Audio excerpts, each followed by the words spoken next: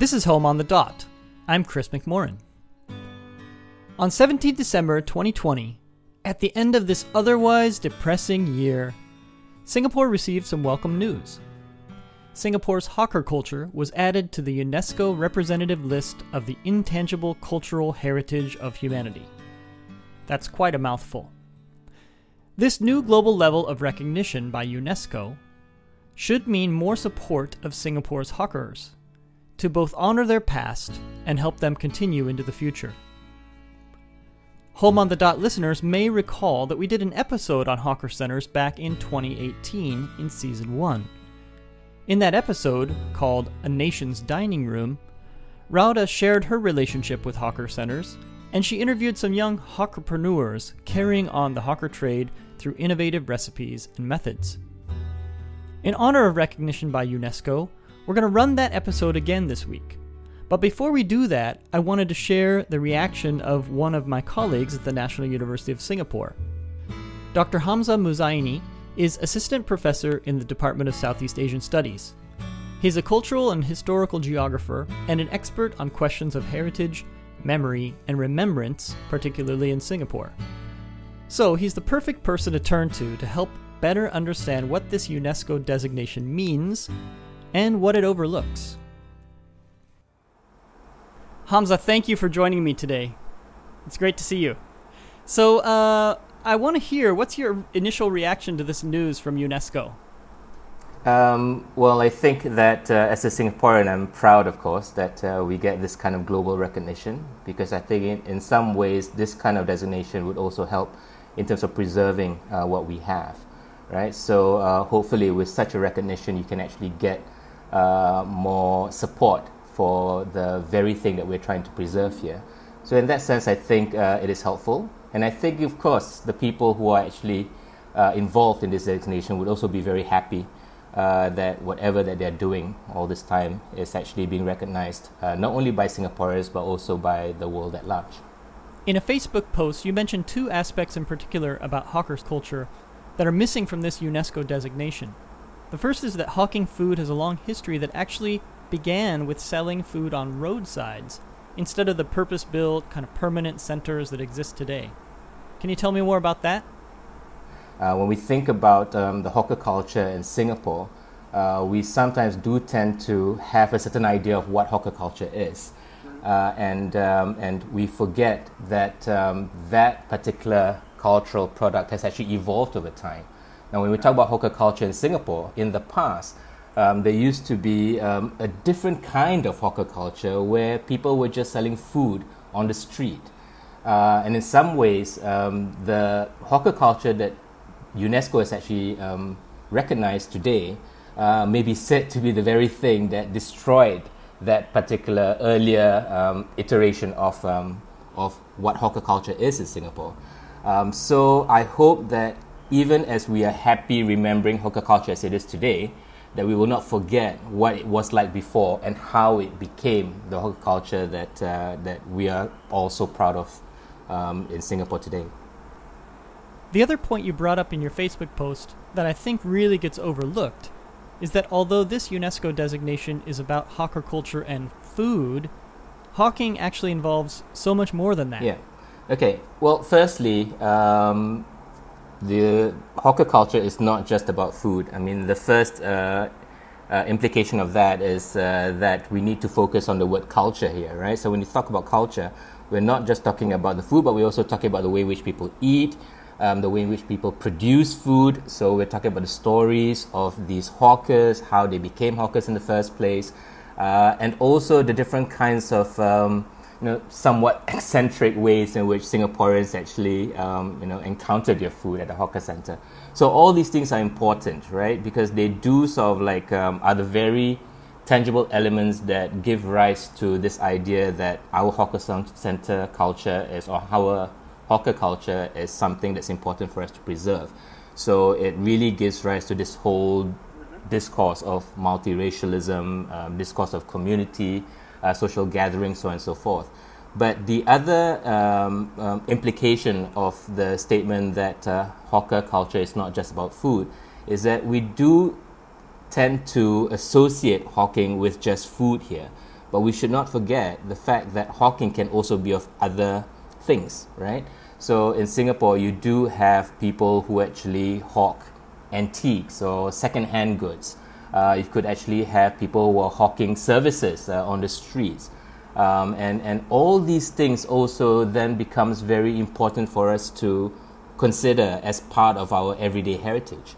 And when you think about hawker culture, we should also keep in mind that even as the UNESCO designation has allowed us to, in some ways, preserve our eating culture, there are other kinds of hawking cultures in Singapore that needs support as well. Right, so in a way, the UNESCO idea, or what it's recognizing as far as hawker culture is concerned, is very broad, because it's not just the food, it's also the food ways, it's the apprenticeships, it's the ways that food is eaten in an outdoor shared setting, it's the setting up of stalls of multiple national, I guess, cuisine origins in one space. But at the same time, it's narrow in that it doesn't include the hawking of shoe fixers, of flower sellers, and other things like that. Is that what you're saying? Yes, exactly. So I think all these other different kinds of hawking culture should also be given not only just attention but also support. Oh, it's really interesting. Okay, what's your favorite hawker center, and what's your go-to dish? Well, I'm a regular patron of hawker centers, so it is my go-to place almost every morning, where I can get my prata. And the bustle of the hawker centers, it doesn't really matter which hawker center it is. It just does give me that sense of being a Singaporean. So if you had a visitor from overseas who came and you had only one evening to take them somewhere and to order them one dish, what would it be? Good question. I think that for visitors coming to Singapore for the first time, especially from the West, they would find a visit to any hawker center either a feast or a shock to their senses, perhaps even both. But I would probably take them to Newton Food Centre, because many of them would have watched Crazy Rich Asians and the hawker scene in it that was filmed at Newton. So they may want to experience firsthand what they were only able to see visually on the screen. I think that would be really interesting for them. Right. That's the hawker center featured as soon as Rachel and Nick arrive in Singapore. Right. Straight from the airport. Okay, final question. Earlier you mentioned that you visit a hawker center almost daily. Do you have a favorite stall or an uncle or an auntie you see regularly? Oh yes, definitely. When I go down to my local hawker center, I would always go to the same shop to get my prata, and I don't even have to say anything. She basically just sees my face and then just puts it together and then give it to me straight. So it's kind of nice to have that kind of familiarity within the hawker center, where they actually know me. So comfortable. An extension of home. All right. Well, Hamza, thanks so much for taking your time today. I really appreciate it during this break in this otherwise very strange year of 2020 to share your thoughts on UNESCO's recent listing of Singapore's hawker culture on its list of intangible cultural heritage. You're really the expert on this, so thanks for sharing with us. It's my pleasure. Thanks a lot, Chris. And now, here's our hawker culture episode from 2018.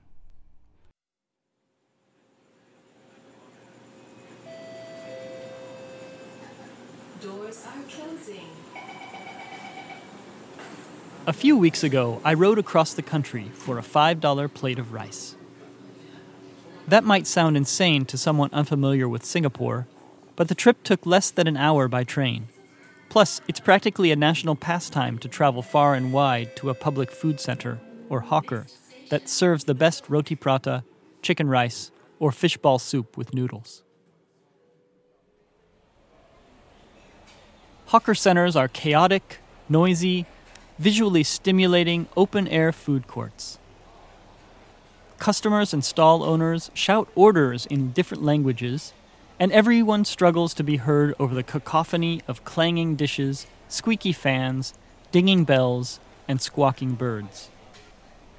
Each stall is unique, with owners specializing in only a handful of dishes, often family recipes passed down through the generations. The stalls are tiny workplaces, with 2 and sometimes 3 people squeezed into a few square feet of windowless space. They twirl around each other in an elegant dance, taking orders, making change, tossing ingredients into a wok, and serving freshly cooked meals in a matter of minutes.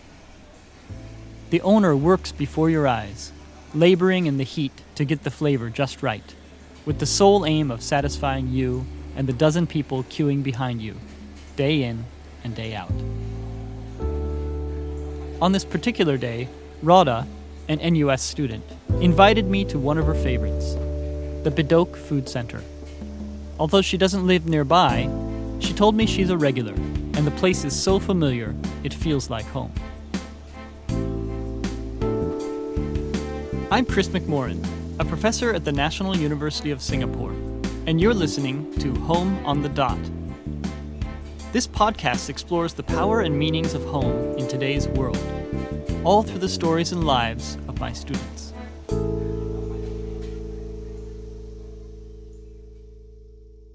So much of everyday life occurs out in public at these food courts that at times they feel like the nation's dining room. In this episode, Rhoda explores what the Hawker Center means to Singapore and Singaporeans and how that is changing. Stay tuned. It's Sunday afternoon and I'm off to visit my grandparents. I look forward to seeing them every few weeks. But before we get there, we need to eat lunch. Luckily, they live near one of my family's favourite food spots, the Bedok Food Center.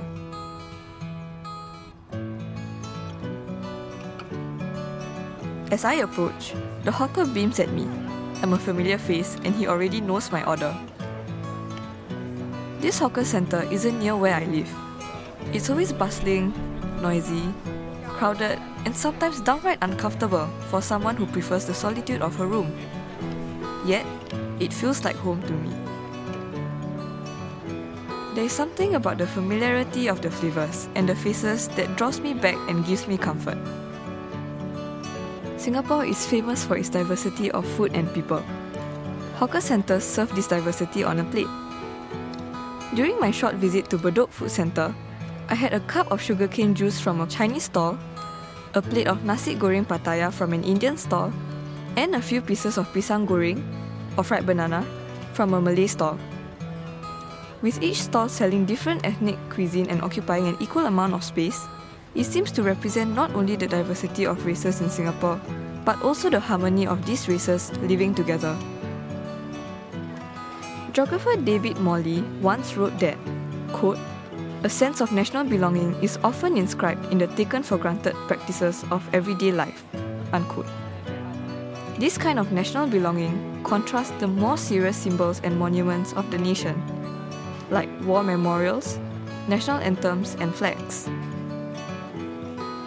For young people like me, everyday activities like riding the MRT and eating at hawker centers are just as important in connecting me to the nation.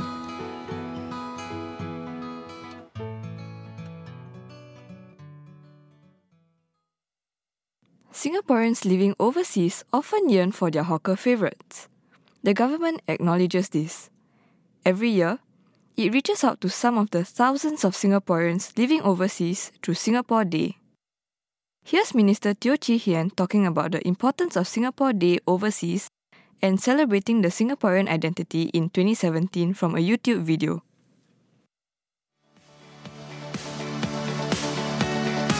So we have Singaporeans all over the world and we gather them together so that we can celebrate all that's Singaporean.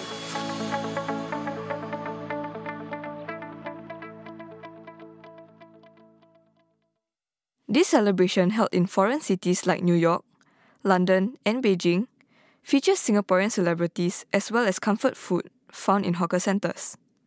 In fact, the government flies in some of the country's most celebrated hawkers to feed the crowds. I think it's interacting with other Singaporeans and obviously, trying out the food that we missed.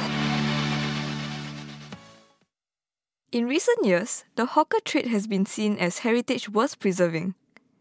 In fact, several TV programs with titles like Buzzing Hawkers are shedding light on the life of hawkers and documenting their passion.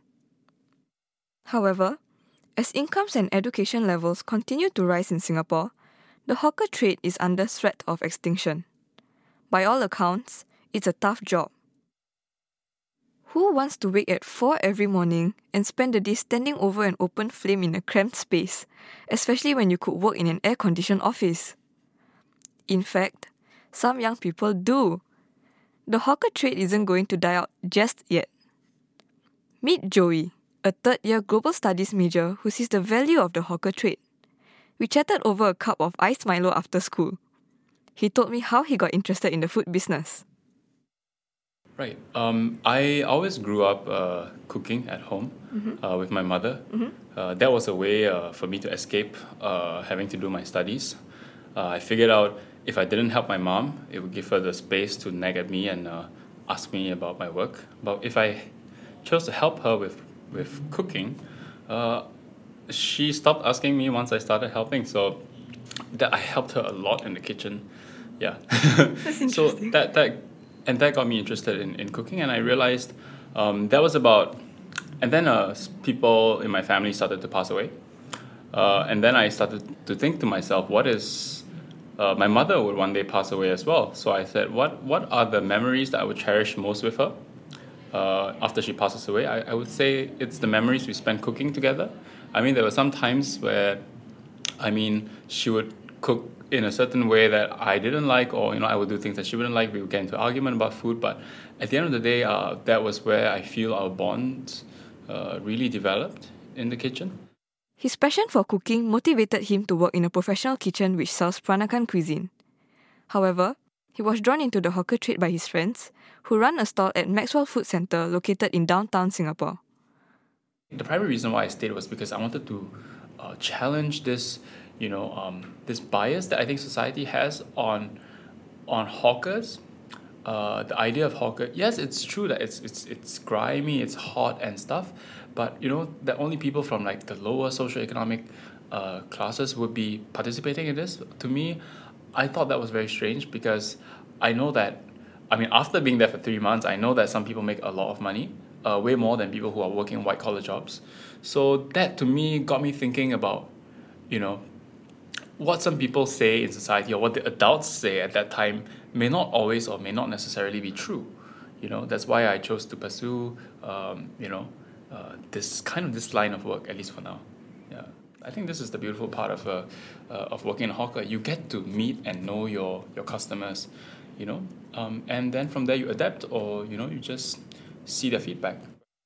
I asked Joey about how hawker centres are different from restaurants. I feel like the camaraderie is much stronger maybe in a hawker centre because it's a small space. Like, can you imagine working in Maxwell? But there was one point where like there's 4 people inside, me and 3 others. Me, my 2 friends, and maybe another auntie. In that small space, we can barely move. But that time, it's so hot, so grimy, but everyone's just grinding in that place, and just trying to make our customers happy. Yeah, I would say these are like the main differences. Yeah, restaurants have their signature dishes and all. Hawker centers, they specialize on the level of the dish.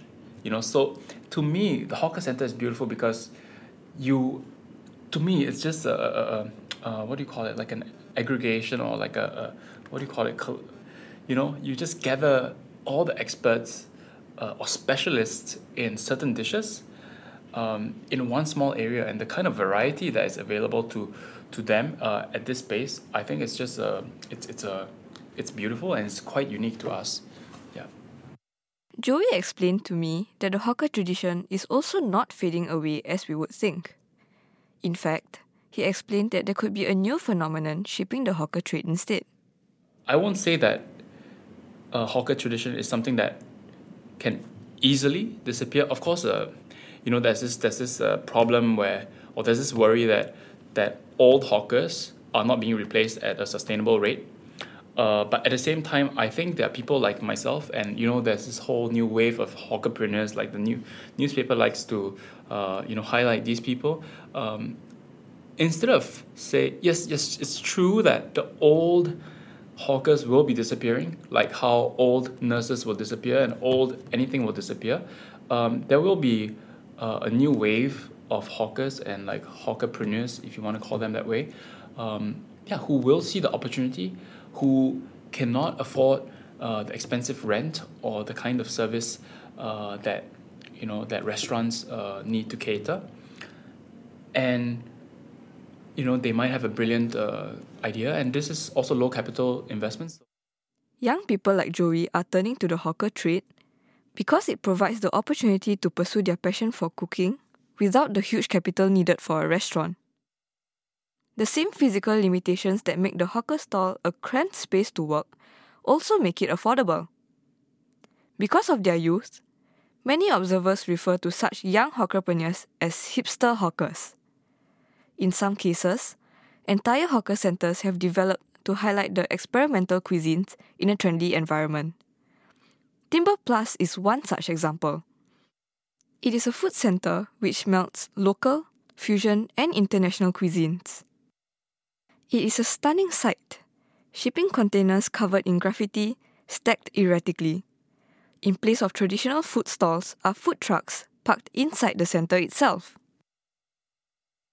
While Joey chose a traditional hawker centre, other young people pursued their passion in newer places like Timber Plus.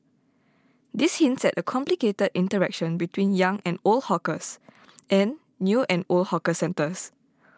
Associate Professor Pao is with the Department of Geography at NUS. He explains that Joey is just one kind of young hipster hawker changing Singapore's food landscape. I think we need to, again, make some distinction. So we could be talking about a regular hawker centre, right? And then there are certain stalls which are taken over by young entrepreneur hawkers. So in that sense, you're talking about the insertion of these kinds of hipster hawkers into a regular, even an old hawker center, right? Then then there are of course brand new hawker centers that are built that has been kind of classified, at least even by the Straits Times or the popular media, as hipster hawker centers, right? So the one that you mentioned, the fairground in Pasir Ris, for example, right? So it's different because the first one, where you're talking about hipster hawkers entering into a old well-established hawker center, right? So they might be infusing new kinds of cuisine, or even giving all these old hawker centers a new lease of life. So so in a sense, if you're talking about from a consumer's point of view, that's good, right? Because it sort of adds diversity, adds variety. But there's also a worry that some of these sort of young, sometimes mid-career kind of entrepreneur hawkers might actually drive up the rental, because they are usually prepared to pay a little bit more. Sean and Chasin, two of Joey's friends, work at Timber Plus, where they have transformed local classics into something completely new. Their laksa is no longer a bowl of noodles in spicy coconut broth like you find at a traditional food centre like Maxwell, where Joey works. Instead, it is a cube of layered ingredients that could fit in the palm of your hand. Okay, hi, my name is Sean. Hi, Sean. Current owner of Deli and Din, and as well as Food Anatomy. So I handle kitchen operations. Our main core business will be salad, as well as some food cubes that we design local delights into cake size, cubes shape, and it's served for. I see. How about you? Jiaxing. Yeah, same as Sean. We both operate Deli and Din and Food Anatomy together. So for the food cubes that we are doing, it's more on the line of design. So it's created in a way that they have different colors, different aspects of the original dish in a cube itself. I see. You both had experience working in the Maxwell Food Centre, right? Yeah. Yep. How would you compare it to working here in Timber Plus? Maxwell is a very tough place to be in because of the Long environment. hours. It's very, very hot. Not only hot but humid, even like under the shades.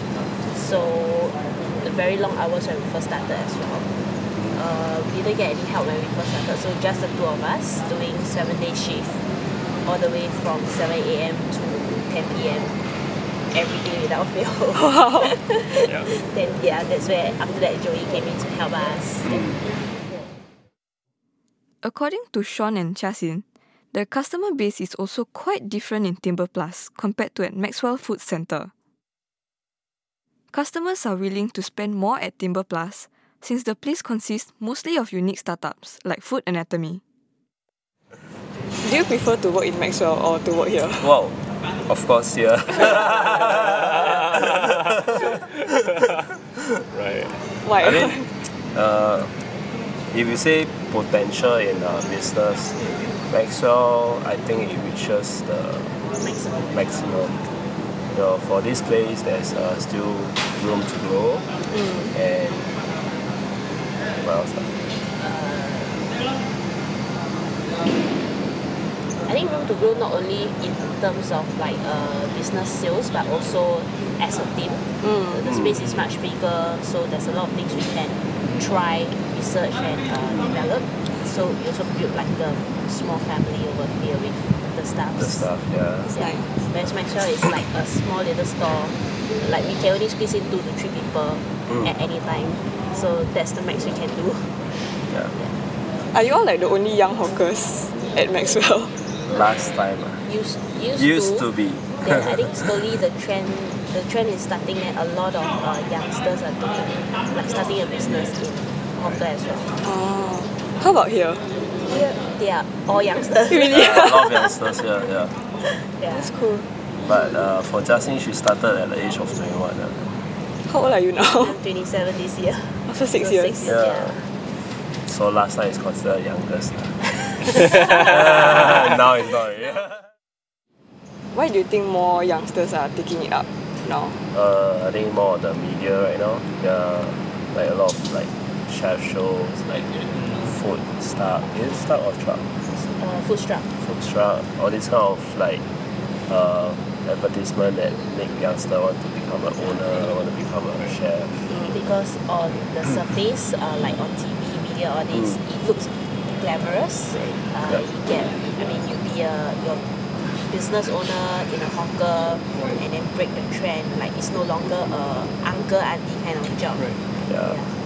I think also the entrance of the Michelin Guide to Singapore also kind of pushes people to want to strive for these things as well, because now there's accolade that might come to even hawker centres, proven that there are now 2 hawker centres with the Michelin star. So I guess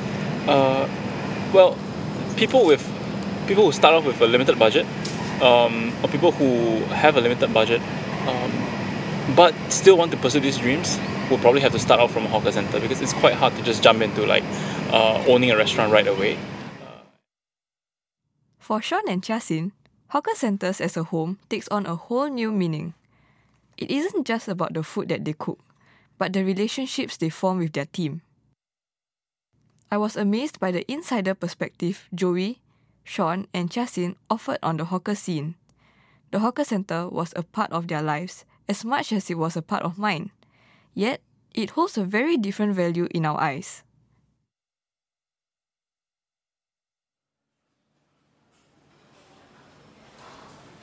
Back to my lunch at Bedok Food Centre. My family and I have bought our food and gathered back at a table near the hawker centre's atrium. This may be a public place, but it feels like our dining room at home. The main difference is everyone gets to eat what they want. We all have different preferences when it comes to food. At home, my dad loves my mom's curry, but my brother doesn't like it. Some days I want Chinese food, while my mom craves Malay food. At the hawker centre, this isn't a concern. Sometimes we have to raise our voices to be heard over the ruckus, but that's fine, I guess. Somehow, when we gather at a table and chat over our food, the background noise doesn't matter anymore. We form our own bubble, while the bustle of the hawker centre blurs around us. This is where we would get together and share stories, just like in our very own dining room. After having our food, we buy a few cups of sugarcane juice and a Malay sweet called kuih. It's for my grandparents, the reason we first visited this food centre and keep returning. I remembered a few years ago, they asked us to pick up sugarcane juice and kuih for them. The request surprised us at the time, but they explained that these foods reminded them of their younger days when such food was a common part of their lives. They just wanted a little taste of nostalgia. Regardless of whether it's traditional or hip, the hawker centre remains the heart and soul of our nation. From every perspective, it brings about a sense of warmth that reminds us of home. When transposed into a foreign city, it gives Singaporeans abroad a chance to catch up like old friends. For others with a passion for cooking, it's where memories of family are rekindled and relationships are forged. For my grandparents, it offers a taste of the past. And for me, the hawker centre embodies my family's intimate moments of huddling together around a table, never running out of good food or stories to share.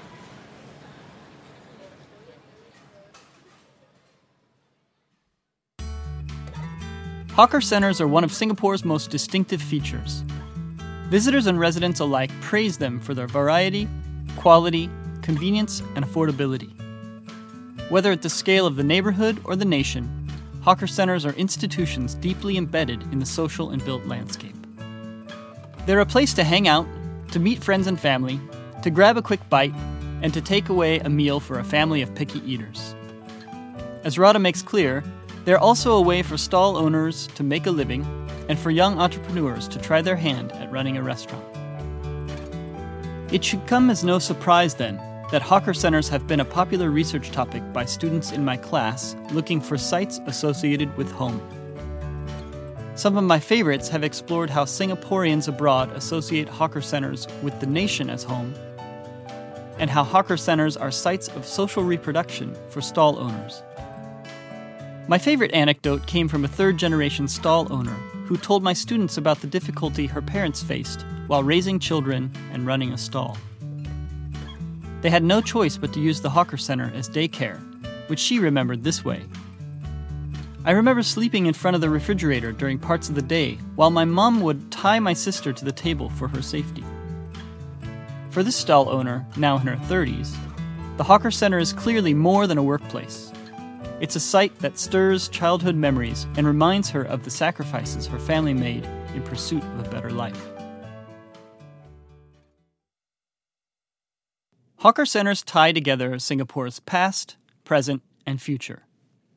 How they will adjust to the changing times remains unclear, but their centrality to everyday life and a Singaporean sense of home hints that hawker centres will continue to serve as the nation's dining room for years to come. The heart of this episode first aired in 2018 and was written and produced by Radha. Stanley Chow engineered both the original and edited versions. Thanks again to Joey, Sean, and Jiaxin for sharing their experiences cooking in the trenches. Thanks also to Professor Pao and Dr. Hamza Muzaini for their expert insights on hawker centers. Finally, thanks to Wei Ling, Kai Li, and Fang Yi for the paper that inspired the original episode. Before we finish, I want to give a shout out to some of our faithful listeners, including Ian in Singapore and Megan in Omaha, Nebraska. I also want to share some quick updates. Since this episode first aired, Radha, Stanley, and Joey have all graduated from NUS. Radha is happily employed in the public sector, Stanley is about to move to a new job, and Joey operates a food truck in Tokyo, selling one of Singapore's most common hawker center dishes, chicken rice. You can find some photos of his rolling workplace on our website. If you want to learn more about hawker centers, you can catch the National Heritage Board's upcoming webinar series on Singapore's hawker culture. The first session will take place on Zoom on Tuesday, 8th of January, 2021, from 2 to 4 p.m. Singapore time. According to the National Heritage Board, The session will explore how food, people, and places associated with hawker culture can play a role in promoting community identity and fostering intercultural understanding and appreciation in Singapore's context.